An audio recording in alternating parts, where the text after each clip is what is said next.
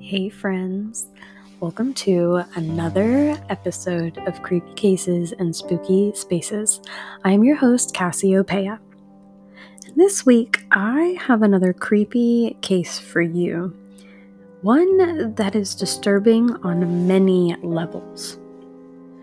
When a resident of a small suburb in Pensacola, Florida, is found murdered in his home and his two sons missing, the entire community on edge, hoping to find the boys safe and well. But as details of the murder unfold, they are shocked to hear just who the murderer is. This is the creepy case of the murder of Terry King.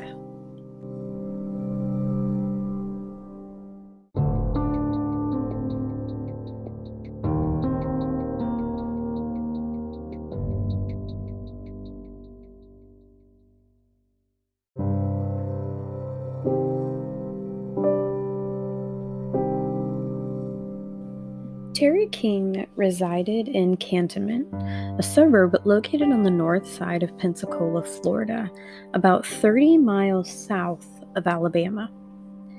Now, Cantonment was usually known to be a quiet area, so when Terry was found murdered, it really shook the community.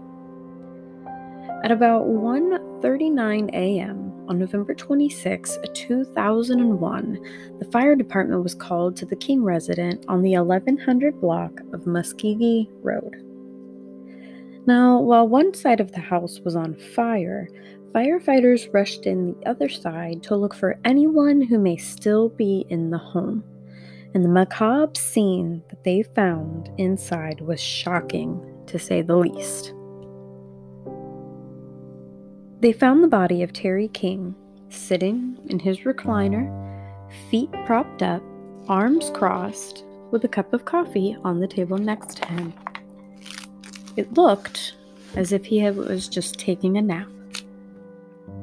Now, he had dry blood on his face, with blood on the walls as well, and the crime scene suggested that the fire isn't what killed Terry. His head had been bashed in with such brutal force, there was blood splatter 12 feet across the room. Now, even more off-putting, Terry's son, 13-year-old Derek, and 12-year-old Alex were missing.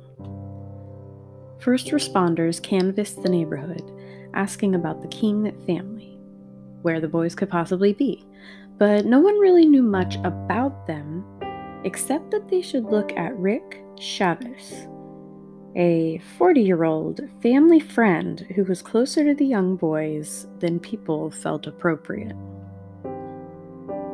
Now, the police went to Rick's home, and they felt it was rather unusual. Tall fences with electrical wire over the top surrounded his property, and he had surveillance cameras everywhere. Police found Rick's behavior also a little odd. While being questioned, he told them that he had to use the restroom and rushed to the back of the home. Rick told police that he didn't know where Alex and Derek were, but he had received a voicemail from Alex that said they weren't coming home. The police were suspicious about his relationship with the boys, but they didn't really have a lot of evidence to go on to push any further. So it was just the next day when Rick claimed to have found the boys and brought them into Escambia County Sheriff's Office. And while the crime was horrific enough, it was even more shocking to find that Terry's own sons, one not even yet a teenager, were his killers.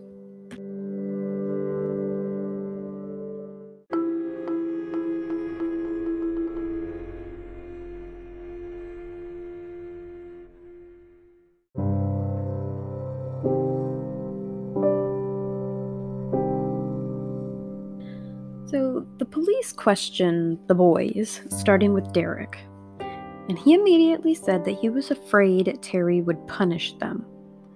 Now, he told police that on November 16th, he and Alex had run away, taken a backpack full of clothes and several knives. Now, Terry drove around looking for the boys and had even called police. He believed that they had gone to Ricky's house, but Rick denied that they were there. About a week later, Derek's former foster family called Terry, saying that they had seen him in Pace, which is about 18 miles from where they lived. Now, Derek begged them not to send them back to Terry, but Terry came to pick him up anyway. He asked where they went and where Alex was, and Derek told him that they spent several days in the woods and that Alex was still out there. On November 25th, Rick called Terry, claiming that Alex had called him from a payphone, and he went to pick him up. The boys were so afraid that Terry would react violently, they created a plan to make sure that wouldn't happen. Now, Derek implied that Terry was abusive, both mentally and physically, and now this has never actually been proven. But he said that Terry was demanding to know where they were and who they were with, which to me just sounds like a parent and just trying to protect his kids.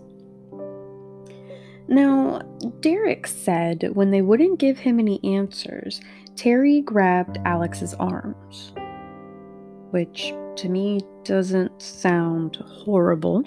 I'm not for, like beating your kids or anything like that, but I do believe that discipline is needed.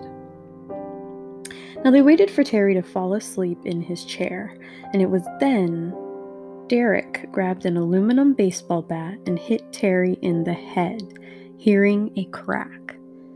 And then he kept hitting him. He was afraid that Terry was going to open his eyes, so he just kept hitting him. Alex witnessed the entire murder. Now, after this, they wanted to get rid of the evidence, so they put the bat on Terry's bed, set it on fire, and left the house, and they hitchhiked to the woods. Now, there are some discrepancies in reports because some I saw said that they turned themselves in the next day, and then others said it was like 2 days later, and then others said it was a week later. So I'm not actually sure what the time frame is on that, but I know that they called Rick, who actually went and picked them up. And when police questioned Alex, they were given the same story, except Alex told them that he actually told Derek to kill his dad. Now, both boys were actually charged as adults for the murder of their father. Detectives couldn't believe that they had just heard from the two young boys, and they actually had suspicions that Rick was hiding something. And they ran his criminal background to find that he was actually a pedophile. In 1984, he had been caught in a hotel room bed with 3 runaway boys. And he actually worked at this hotel. And I'm sure you can imagine he got fired, but he was also charged and pled no contest. Now, in their original interviews, it was claimed that Rick was not involved. However, Rick confessed that Alex and Derek were actually hiding at his house the entire time after the murder. And they also faked the voicemail from Alex. And Rick claimed that he really liked Alex and made Alex believe that he was in love with Rick. There was never proof of a sexual relationship, but police believed that he definitely groomed both boys. Now, Rick was then charged with accessory to murder and tampering with evidence, and he was also charged with lewd acts against a child when Alex claimed he molested him. The boys also changed their story, saying that Rick was the one who murdered Terry and told them that they should be the ones to claim that they killed him. And he actually told him that the exact details and said that they would get off if they confessed because they were juveniles. And as we can see, that didn't work because they were actually charged as adults. Now, Alex and Derek were charged with an open count of murder, which means that it's not a first degree, a second degree, a third degree. It was just an open count at the time. And they got moved to the Juvenile Detention Center. Now, it's only a few weeks later that they're charged with first-degree murder, and they're transferred to the county jail where they are held without any bond. Rick is charged with accessory after tampering with evidence, and his bond is set at $50,000. Now, in January 2002, Rick pleads innocent to harboring the boys after the murder. He's found scratching a message into the floor of the recreation yard that read, "Alex, don't trust." And that's as far as he got. Now, in February, the boys are separated into two different cells because Alex actually ended up cutting and bruising his arms, and Derek claims that he wants to electrocute himself. On August 27, 2002, Rick's trial begins. Derek and Alex testify their confessions were a lie to protect him. Judge Bell dismisses this theory as he says that the evidence is just not there. After 3 days of testimonies, it took only 5 hours to reach a verdict. He was found not guilty of Terry King's murder, but at the time, he was awaiting trial for the lewd acts and accessory to murder. On September 3rd, 2002, Alex and Derek's trial begins, and Alex testifies that he and Derek hid in Rick's trunk while Rick murdered Terry. On September 6th, they're both found guilty of second-degree murder without a weapon and arson, and they face 22 years to life.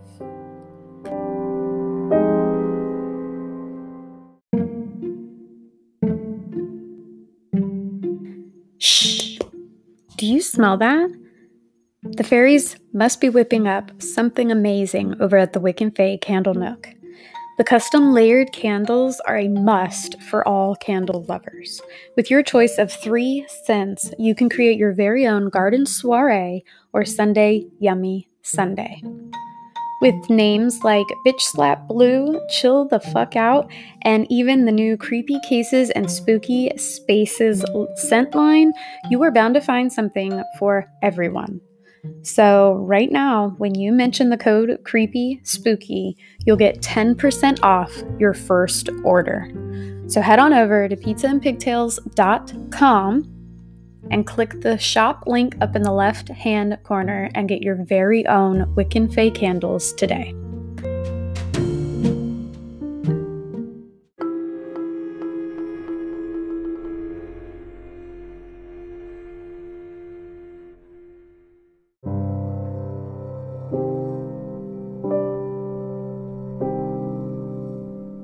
Now, in October, Judge Bell throws out the convictions against Alex and Derek, saying that their trial was unfair, and he orders the case into mediation.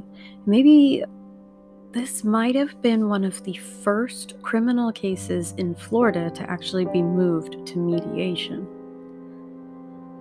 Now, the teens end up pleading guilty to third-degree murder.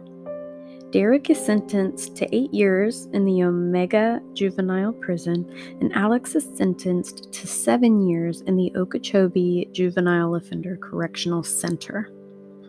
In February of 2003, Rick goes on trial for 10 counts of lewd and lascivious acts on Alex, and 1 count of kidnapping the 12-year-old. Now, Alex testifies, detailing his sexual relationship with Ricky. Now, he's acquitted of the molestation charges, but is found guilty of false imprisonment. In March, he's found guilty of accessory after tampering with evidence, and he's sentenced to 35 years. Now, I know that they were kids, but could you imagine being an accessory? You weren't even present, nor did you perform the murder. However, you get longer in prison than the kids who actually committed the murder. Now, there's a lot of questions that are still left unanswered, and the one that everyone asks is what could drive these two young boys to murder their father? Now, let's start with a little family history. Terry King met Janet French in 1985 while he was an air conditioner repairman, and she was actually a stripper/waitress. They were together for about 8 years, but they never married, and Alex and Derek were their only children. But Janet became pregnant with twins by another man while she was still living with Terry. In 1993, Janet left the family completely. She kept in contact for a little while, but soon she just disappeared, moving to Kentucky, leaving Terry to raise the 5- and 6-year-olds on his own. And she also actually changed her name to Kelly Marino. Now, Terry was working as a printing press operator, and he was going through a lot of financial difficulties. And the home would sometimes go without electricity or a phone, and he found it quite difficult to keep food on the table. And not long after Kelly left, Terry actually placed the boys in a Christian home for children, and they were put up for adoption or foster. But soon after that, Derek was sent to live with the Lay family as a foster child while Alex remained alone in state care. Now, the following year, Alex, distraught from being separated from his brother, was placed back in the care of his father as they thought it was best for his well-being. Now, Derek remained with his foster parents of 7 years until he became excessively disruptive, and they actually also returned him to Terry. Now, Terry was known to be a strict parent, but it was said that he did his best that he could with his children, and when the boys were returned to his care, Terry would take them to work with him as he couldn't afford childcare, and the boys actually hated this because they wanted to hang out with their friends instead, which, I mean, you can't really blame them. They're children. They don't want to be just at work with dad. Now, this was when they met Rick Chavez, a local mechanic who Terry would use his yard to repair his car. And the boys would come with him because, once again, no childcare. Now, they enjoyed it, and Rick actually encouraged to bring them, which to me is a major red flag. Like, if you're coming over and, like, let's say the boys are over at a friend's house and then this family friend is, like, encouraging and kind of trying to get you to bring your kids, I think that's a little odd. But Terry didn't know about Rick's previous convictions. Now, the brothers would actually hang out in a hidden room with Ricky, playing video games and smoking pot. And he soon persuaded them to run away from home and move into the home with him. When Terry would come by, Rick would hide them and say that he hadn't seen the boys. And he groomed them, focusing on Alex, telling him that no one could understand him, a gay boy, like he could. Police found journals written by Alex about his feeling for Rick. And the murder happened not too long after this. Now, fast forward. Derek was released in 2009, age 20, after serving 7 years, and he moved to Texas to live in a community set up for those who have committed patricide. Now, Alex was released on parole in 2008 at just age 18 after serving 6 years of his sentence. In 2011, he was reincarcerated after breaking his parole when he left the scene of an accident. And he moved to Texas in 2013 to be close to his brother. Now, in 2002, Kelly Marino, the boy's mother, said that the brothers had no idea how their lives were about to change. They believed that they were just going to be among other children and playing on playgrounds, and that they were going to have fun. Now, the boys, now adults, show a deep, deep regret for what they've done and a desire to move on with their lives, wanting to put it all behind them. Although, how can one truly move past something like murdering your father, emotionally or socially?